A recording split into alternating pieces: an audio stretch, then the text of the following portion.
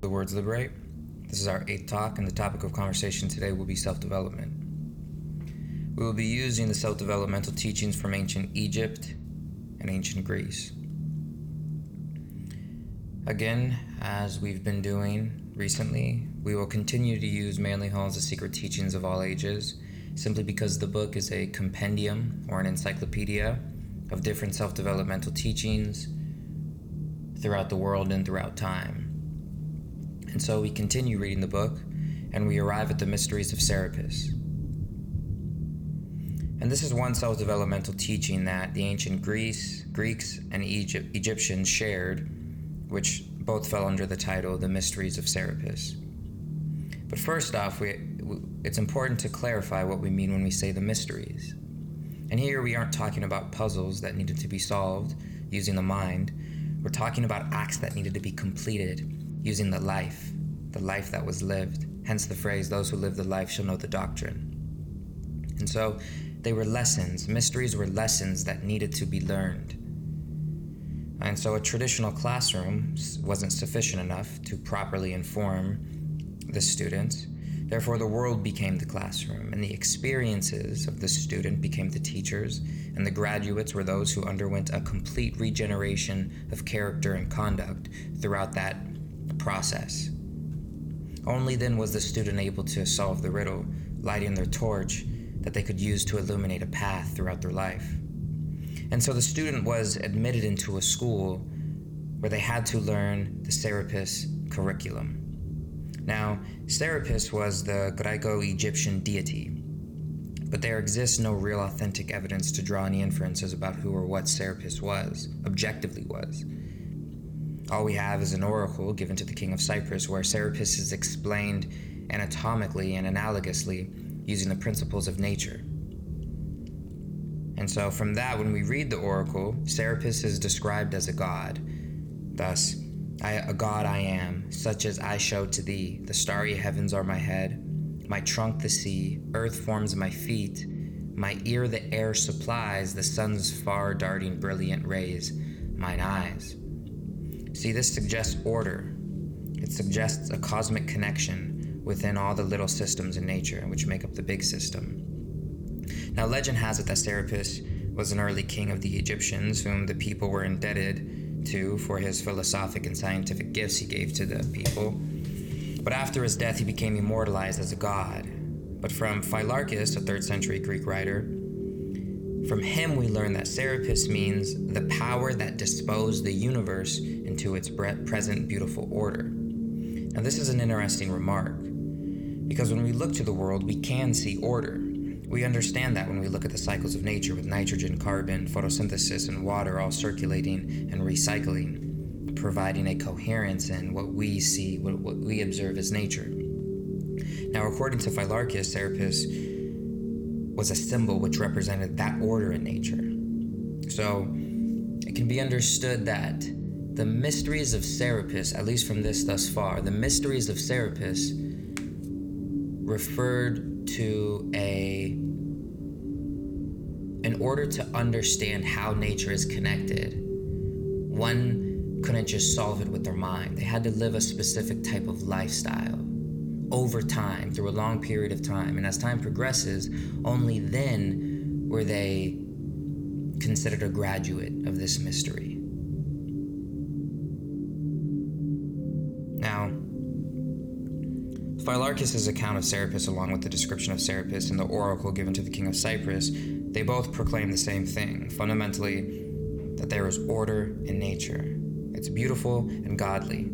From the literary evidence, that's what we know so far. But what does this have to do with self-development? Well, other than overcoming challenges in the curriculum the students were subjected to, like in any curriculum that takes time and one has to undergo self-discipline, dedication, and focus as time goes on, we can extract some self-developmental insight from the symbolism of the statue of Serapis, unfortunately, which no longer exists.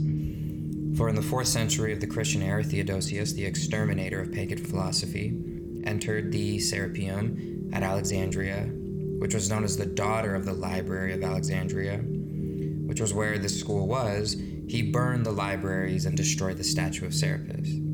But the statue that was there was presented as a tall, powerful, and conveying a twofold impression of manly strength and womanly grace. Now, in the 21st century, and especially with today's polemic politics regarding man and woman, understanding this coupling of masculinity with femininity in one person may be difficult for some people to grasp. But in antiquity, these two principles represented functions, abilities, and ways to go about things.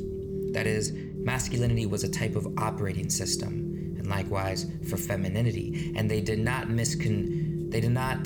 misinterpret this as with the confusing situation we have today with sex, with masculinity and femininity and the mixing of sexes in one and all of those, that line of inquiry. That's something completely different from what the ancients at least proclaimed. Now, the statue represented the balance of masculine and feminine. And so that's what for our self-developmental care package we're establishing throughout these talks. From the Mysteries of Serapis, that's one thing that we can pull from them, is the balance of masculine and feminine, the balance of these two opposing forces, which we've seen countless times already in our talks, with Mithraism, the Druids, the Gnostics. But here lies the importance of balancing the nature within the individual. Because we all have masculine and feminine traits, and this statue represented the balance ideal. These are the two eternal principles in all things, that even though they are opposite, they seem to work beautifully together, right? Because from Phyrolarchus we can see Serapis represents the beautiful order in nature. That's where the beauty comes in, the order. You see, there's beauty in order, but you only get order from entering chaos. So by entering chaos and seeking to bring a little bit of law and order, that's when we get beauty, understanding, right? But from the information presented thus far, Serapis, like we said, represents nature. And the statue embodied the principles that govern nature. The principles that govern nature are masculine and feminine. The principles are portrayed by the aesthetics of the statue having manly strength and womanly grace. Also, it's said under the grounds of this school, literally in the ground after it was destroyed, and apparently after going in and excavating, machines were found. Very peculiar machines were found. And these were said to have been created by the teachers of this ancient self-developmental school, and these were used to test the moral and physical courage of the candidate, right? To ensure they were dedicated to the quest of wisdom, since weak morale and a lack of courage can divert one in the path towards the good. Now, when we try to imagine what these peculiar machines were that could test moral and physical courage, our mind immediately runs just to a gymnasium, so that's where the physical courage is tested. But if you try to think creatively and ponder on that for a minute, it's interesting where the mind can arrive at. Can you train morale the same way you can the body? And if so, what does that look like? Anyways, morality, moral courage, and both physical courage are important in living a good and just life. The physical courage really comes from, it doesn't necessarily mean in strength and physical strength. Physical courage means in the ability to have courage to withstand what the physical necessities of life demand of you. The sexual temptation, the temptation for addiction, the temptation for gorging oneself, right? Moreover, some of the tests the students had to pass through were said to be mazes. And here the maze that the student had to traverse through symbolized the illusions of the lower worlds within us, which we must wander through during the search for truth. And so in the maze dwells the lower animal man, which was represented by the head of the bull, who seeks to destroy the soul entangled in this maze of worldly ignorance, obliviousness, and confusion. And so the bull arguably represents the unpredictable aggression, that component of our behavior, the rash-like, capricious-like nature. And so he or she who is governed by the bull then is governed by uncontrollable rage.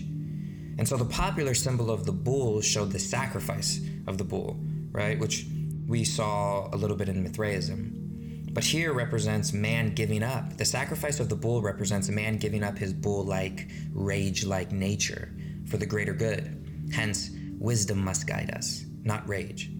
Or at least, wisdom can direct the proper use of that rage and aggression we have.